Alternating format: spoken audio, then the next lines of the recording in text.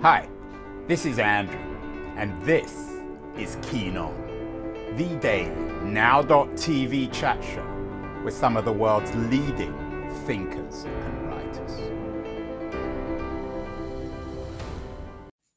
Hello, everybody. It is Sunday, December the 10th, 2023, although it's Monday in Korea, Monday in Asia. We live in strange times.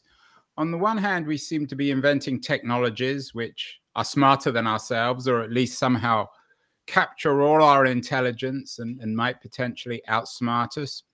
On the other hand, we are learning more and more about ourselves, particularly our brains, and how perhaps those are unique things.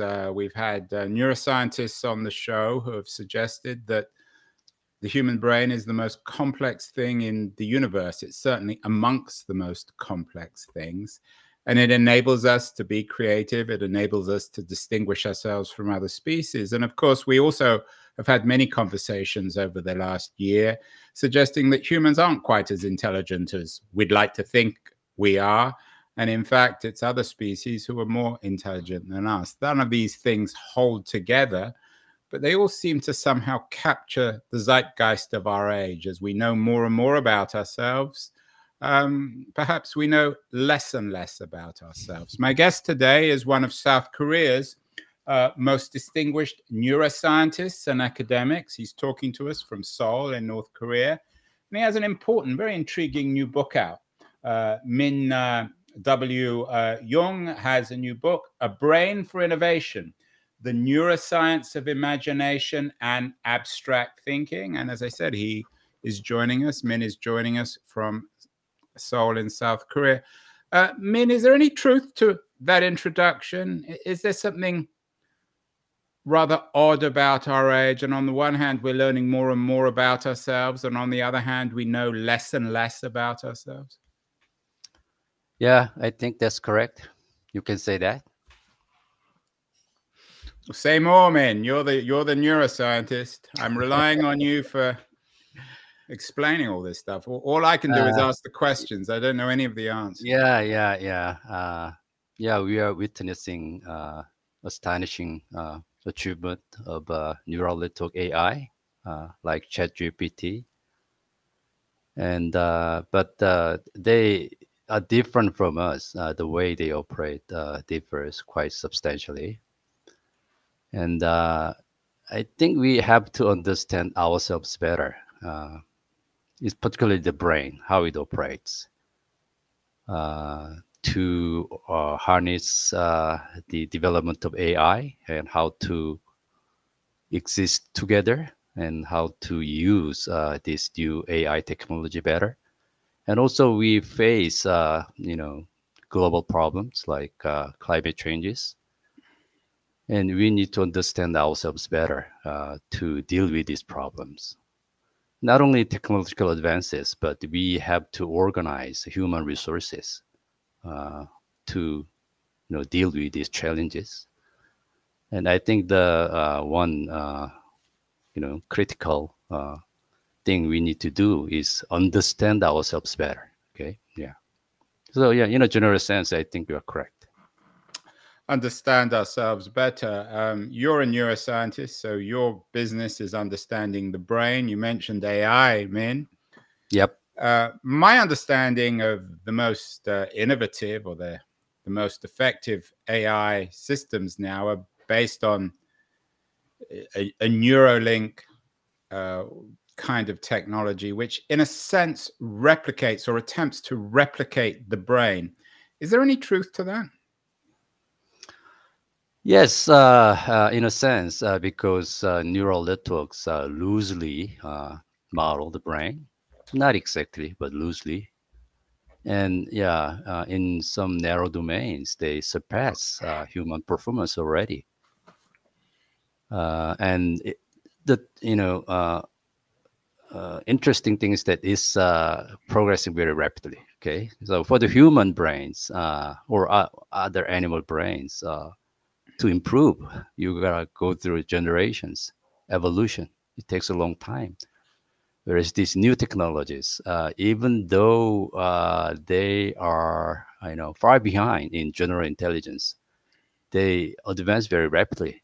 So I can imagine that in the future they incorporate some brain features more reliably, more correctly, so that they can get closer to general intelligence, general artificial intelligence.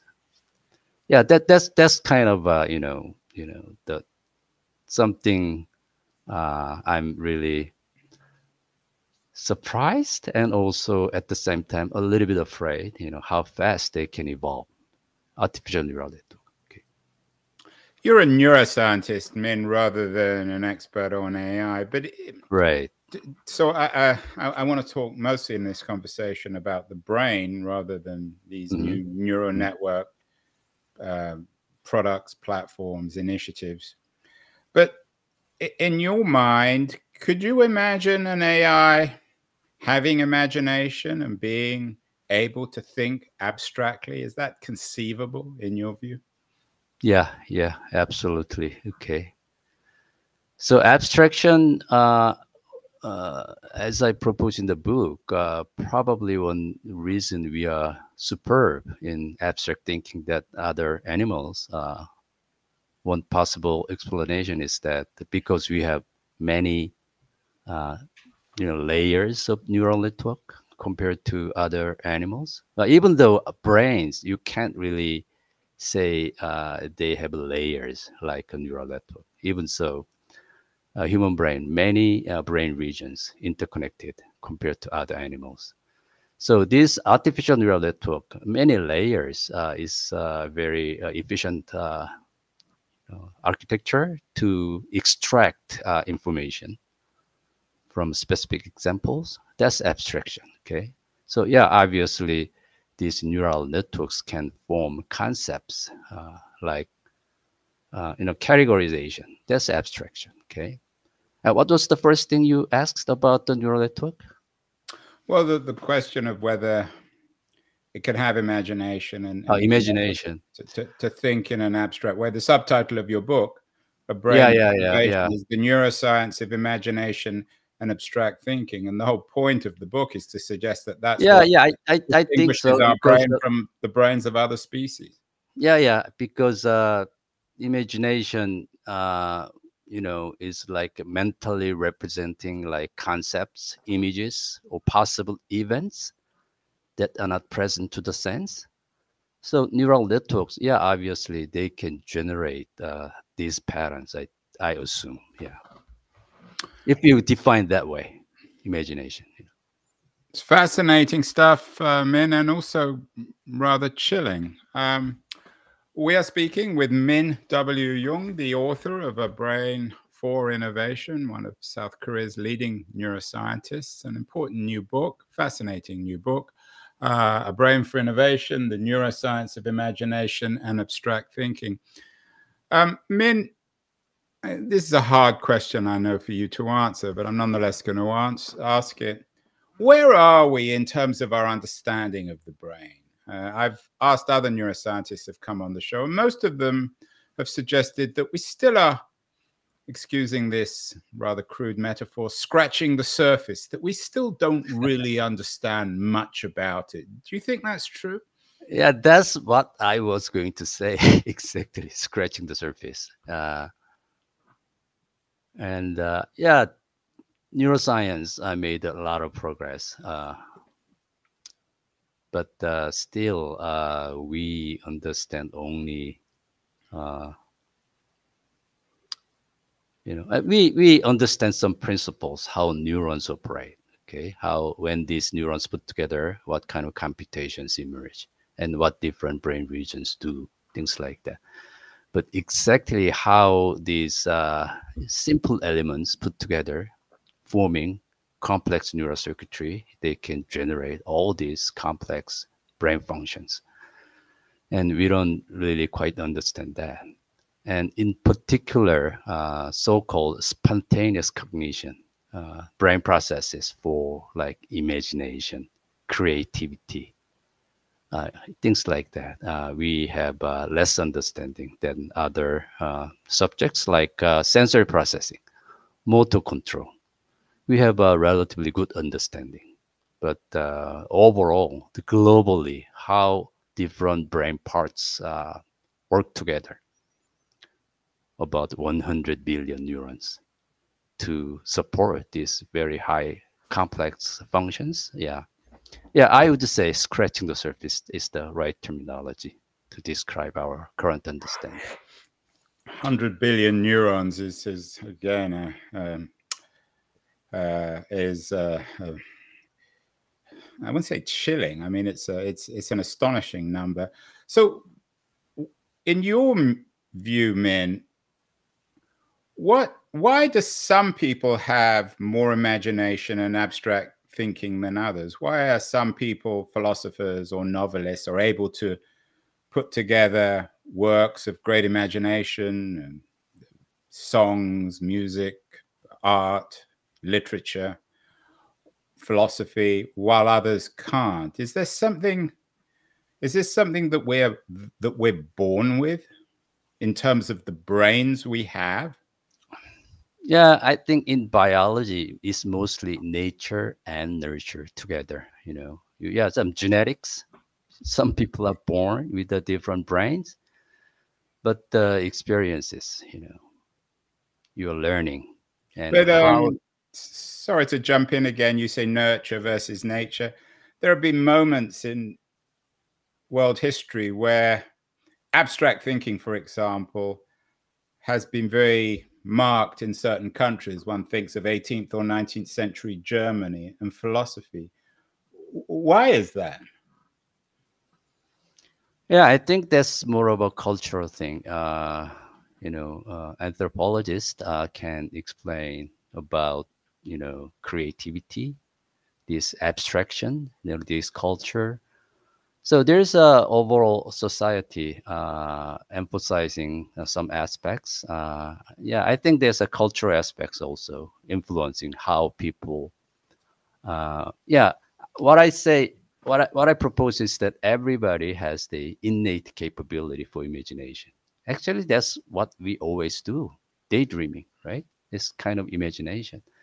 But how you harness your this capacity to what to imagine, and how when you have a imagination, how to use that, and how to communicate with other people, and how to value the outcomes of imagination. I think cultural aspect is very important for that. So you suggest that daydreaming is a kind of brain play, a Hmm. manifestation of imagination and abstract thinking. There are some, I guess, popular anthropological writers like Malcolm Gladwell, I'm sure you're familiar with some of his work, who suggest that we can train ourselves to daydream. Can we, Min? uh, I'm not sure what he meant by that, Well, but for example, he might mean that if we spend 10,000 hours when we're young writing or dreaming along certain sorts of lines, we can develop our imagination and our ability to think abstractly. Is there some truth to that? yeah, yeah, yeah, yeah, sure, sure. Yeah, yeah. But what I told you is more biological. We are born to imagine. We are born to daydream. But by training, we can direct this our innate capability towards certain directions. Okay, yeah. Min, as I mentioned at the beginning, I've heard from several of our guests that the brain is the most complex thing we know of in the universe. Is there some truth to that? Uh, yes and no. Yes, because it's the only one we know of, the most complex one we know of right now. But but we can imagine something more complex, exist. Yeah, yeah, that's what I think. Is there something miraculous about the brain? Yeah, I think that our own existence is miraculous. How, the whole evolution, the outcome of evolution, the diversity of animals, including the human brain, that's I think that's miraculous. There's a what would be the chance? What would be the chance? One in a billion? One in 100 billion? Uh, Probably lower than that. I think. Lower than one in 100 billion? Yeah, yeah, yeah. What would be the chance for in on the Earth? This exactly what this happened, so that intelligence has evolved, so that we can talk about intelligence itself. Okay. Min, you're a neuroscientist, so you focus on intelligence. We've had a lot of other anthropological writers on the show who suggest that humans aren't quite as smart as they think they are. And some have written books suggesting that we're less smart than other species. We're clearly, all you have to do is spend a few minutes on social media, on X or Facebook, to know that we're not always very intelligent. Why, given that we all have brains, these miracles, as you suggest, why are we capable of such stupidity as well? Yeah, the evolution is a process of adding, things to already existing things. So our brain is the history of, of our evolution. So we do have, very irrational components, but that made us survive, our ancestors to survive. So we have many different components. Neuroscience called this so-called multiple behavioral control systems. So we have, for example, like you open up, you know, a fridge, you see delicious cake, and it looks so delicious. You have a craving to eat, but you know that in somewhere in the brain, it suppresses the act of eating because you are on a diet. So there are multiple brain systems controlling our behavior, our thought, and which is the history of the evolution. Okay, so we have a rationality and irrationality at the same time. Min, are you suggesting then, and I'm borrowing a term from computer science, the brain is our operating system? It's not just using imagination or abstract thinking. It's bound up in our ability to discipline ourselves, to manage our operation, to determine our life. Is that why the brain is so central? I mean, you suggested, I'm quoting you earlier, you said our brain is the history of our evolution, but there are other people who might suggest it's our arms, our sexual parts, our feet, our soul. That's what the religious people would say. Why is it our Hmm. brain? I didn't think really I got your question. So what? Can you Well, repeat you one more? you you you made the point, and I'm quoting you here. You said our brain is the history of our evolution, Yeah. but why isn't the history of our evolution another part of our body? Why is the Oh, brain I this see. Yeah, yeah, yeah, this yeah. dominant operational element? Why, I mean, in in Yeah, in, I'm not in saying that. in the Yeah. pre-scientific age, we imagine that it was our soul.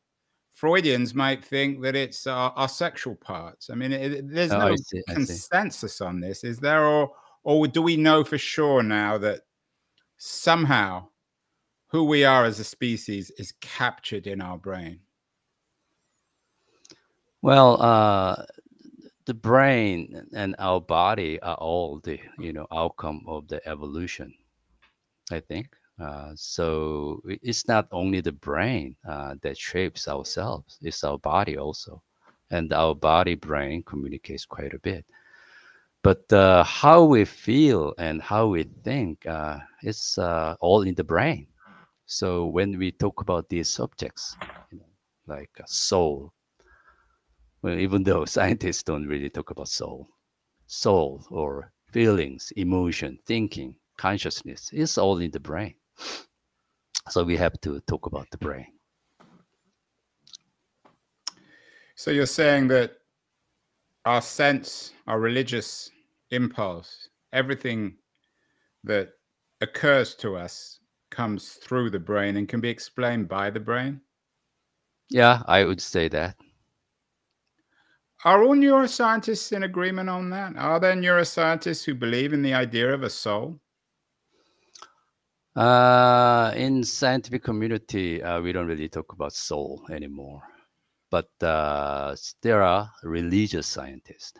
Privately, they talk about soul. Is there a compatibility between the neuroscience you're articulating in A Brain for Innovation and religion?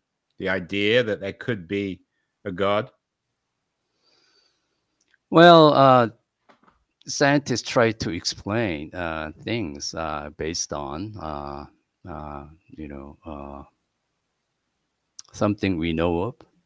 Instead of assuming something we can't explain, we try to explain based on what we already know and what we can observe, what we can test. So there are some neuroscientists studying why people tend to believe in God and why our, their question is why our brains have evolved to believe in gods. And then the religion is one defining characteristics of a modern human. Okay, yeah, and many people are religious, and that means, according to scientists, our brains are made to believe in God. And why? There's a quite debate on this, and there's many interesting studies, but I won't really go into detail. Uh, Other than saying that, yeah, scientists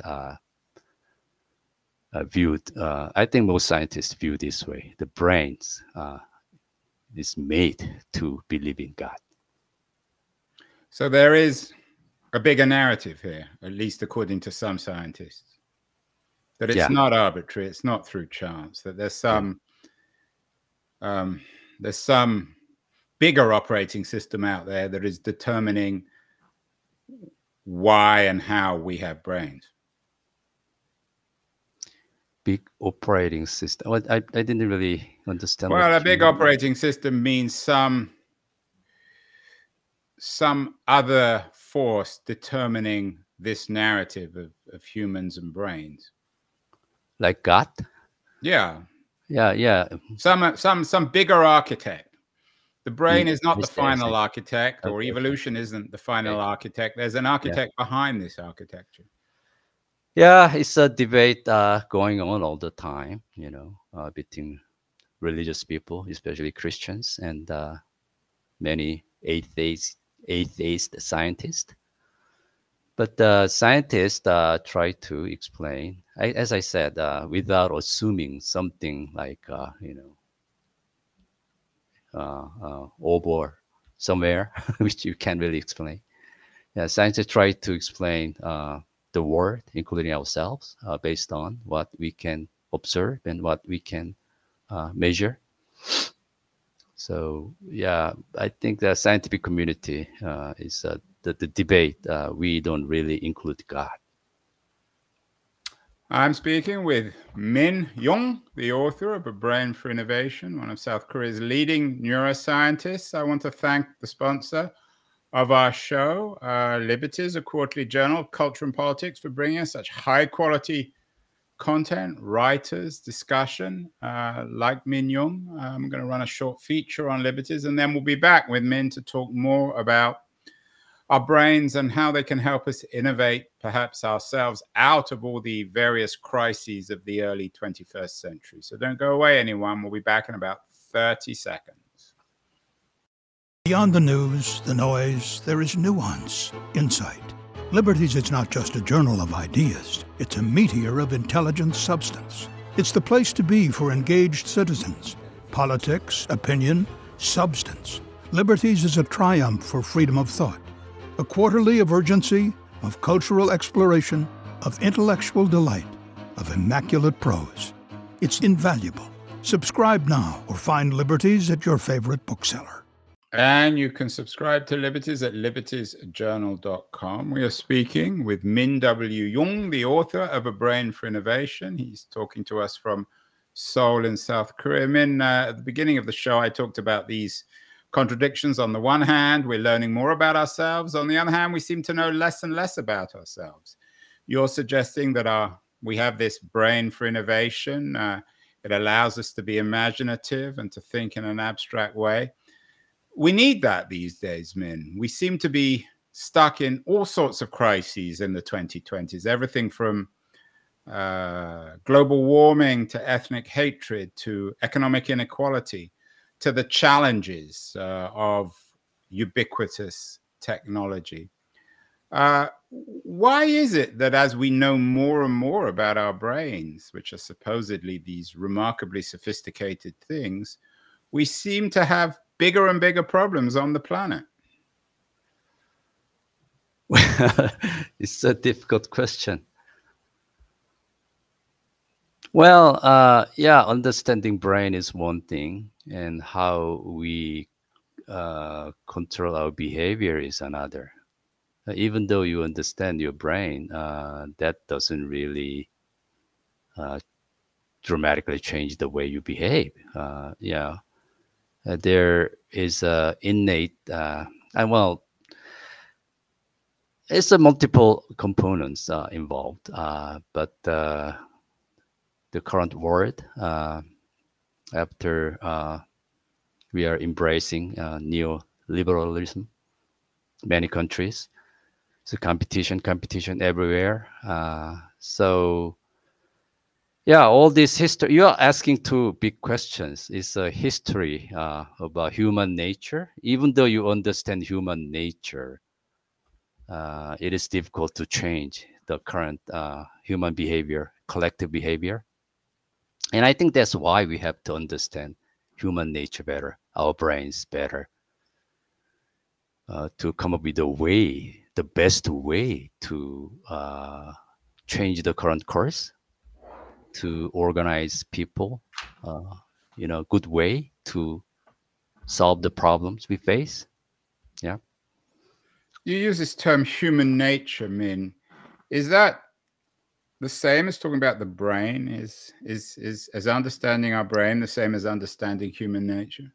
Almost, yeah. Oh, not exactly, because our brain body interaction is there's enormous interactions. Our brain is influenced by our bodies all the time.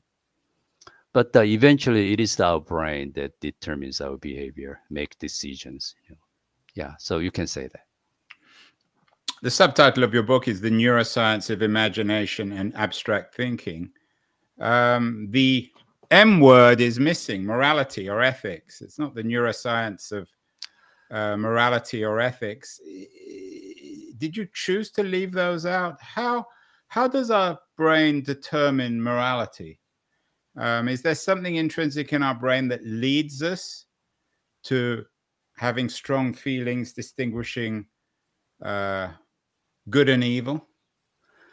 Yeah, that's another hot topic in neuroscience, social neuroscience, like altruism.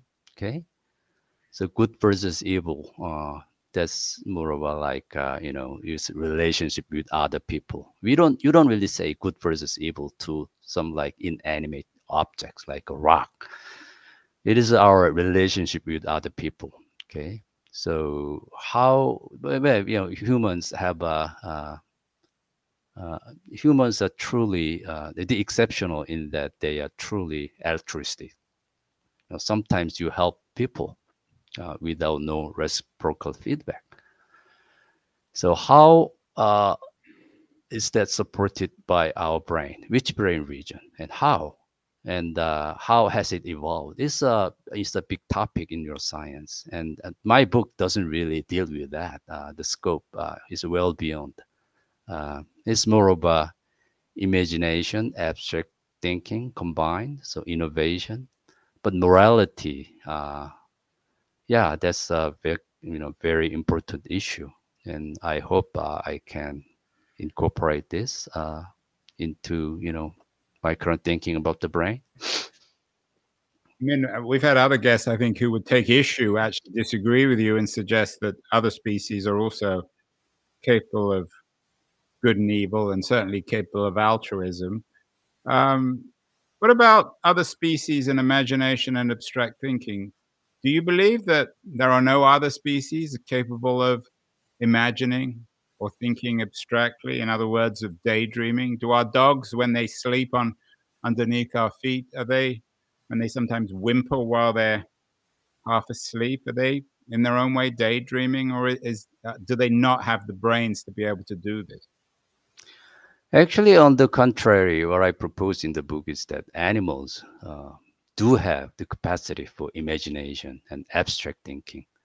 And actually, what I propose is that imagination capacity would be similar between animals and humans. But the humans have the capacity to use high level abstract thinking. I think that dissociate humans from other animals for being innovative. And there is a plenty of evidence that animals can imagine and animals can form abstract thinking. So, for example, you know, there have been many behavioral observations suggesting that animals imagine. For example, baby chimpanzees playing with a log or a rock as though they play with toy babies. But these are all behavioral observations, and you can't really ask them whether they are imagining or, yeah, imagining. And there are recent studies, neurophysiologists, by sticking electrode in animals like rats. In a way, it's reading their mind by recording their neural activity. And let me talk about one recent study where scientists used virtual reality and brain-machine interface. So had rats navigate in a virtual environment using their neural activity. So these rats had to generate brain activity to navigate in a virtual environment. And I think this is very strong evidence that animals can imagine. Okay. And speaking of abstraction, yeah, there's plenty of evidence that animals can, have the abstraction capability. And let's talk about just one study where scientists train rhesus monkeys to do some arithmetic. Okay, they taught these monkeys to learn symbols, which represents numbers, and train them to do arithmetic, like counting, addition, subtraction. Yeah, they could do that. And if you think about it, the nature is not random. There are regularities. So animals, by representing these regularities, used these representations, which is an abstract notion, to improve their survival in the environment. Yeah. So I think that animals are capable of imagination and abstraction, but humans, high level abstract thinking like gravity, entropy, social justice. I think this uh, made us really innovative. Min, you and your colleagues, your neuroscientist colleagues, are making great strides. But it doesn't seem, in terms of understanding ourselves, our brains, how we behave, human nature. But it doesn't seem as if your advances are filtering down, especially into the political sphere. How would you like some of the research that you and your colleagues are doing to play out in the world itself, so that what we know about ourselves can be implemented perhaps a bit more responsibly? Yeah. So sometimes it's somewhat frustrating, neuroscientists. We are studying like brain and understanding how it operates a little by little.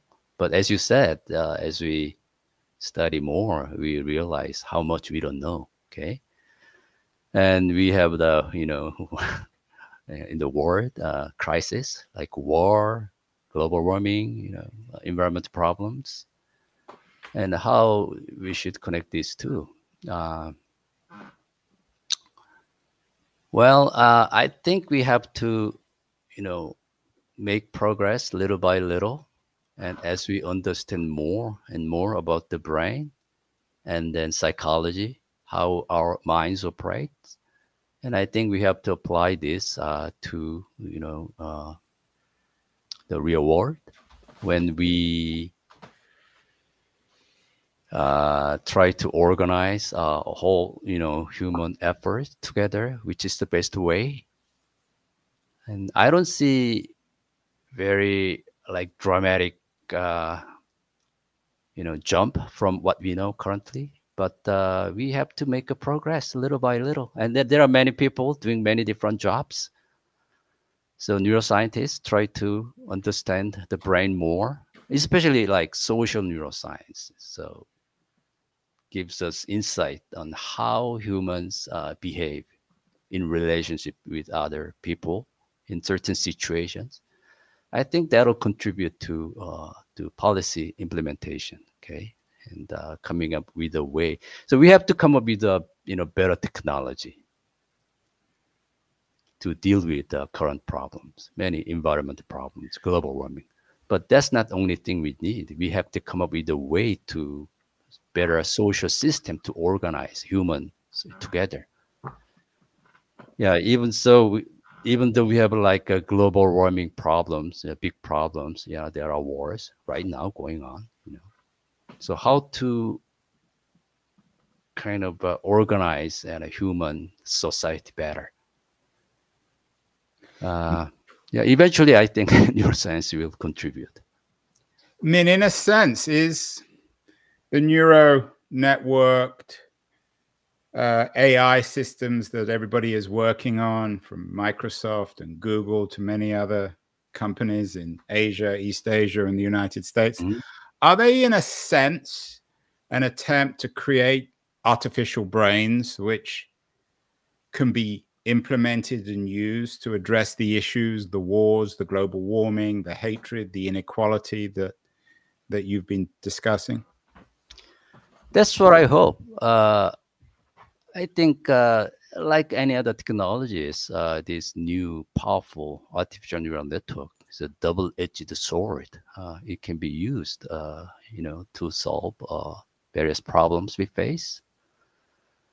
But on the other hand, it can be used in a bad way. A lot of people worrying about the possibility that this, AI uh, out of control, then it can be a big problem, right? So, yeah, I think it's like creating a big brain which controls more and more of our society. So, yeah, I think it's a double-edged sword. It's one way of describing a brain, Min, a double-edged sword. Finally, if there is one thing for you that these kind of artificial brains that we're creating, these AI networks, if there's one thing that you would like them to begin to fix, to address, to solve in the 2020s, what would it be?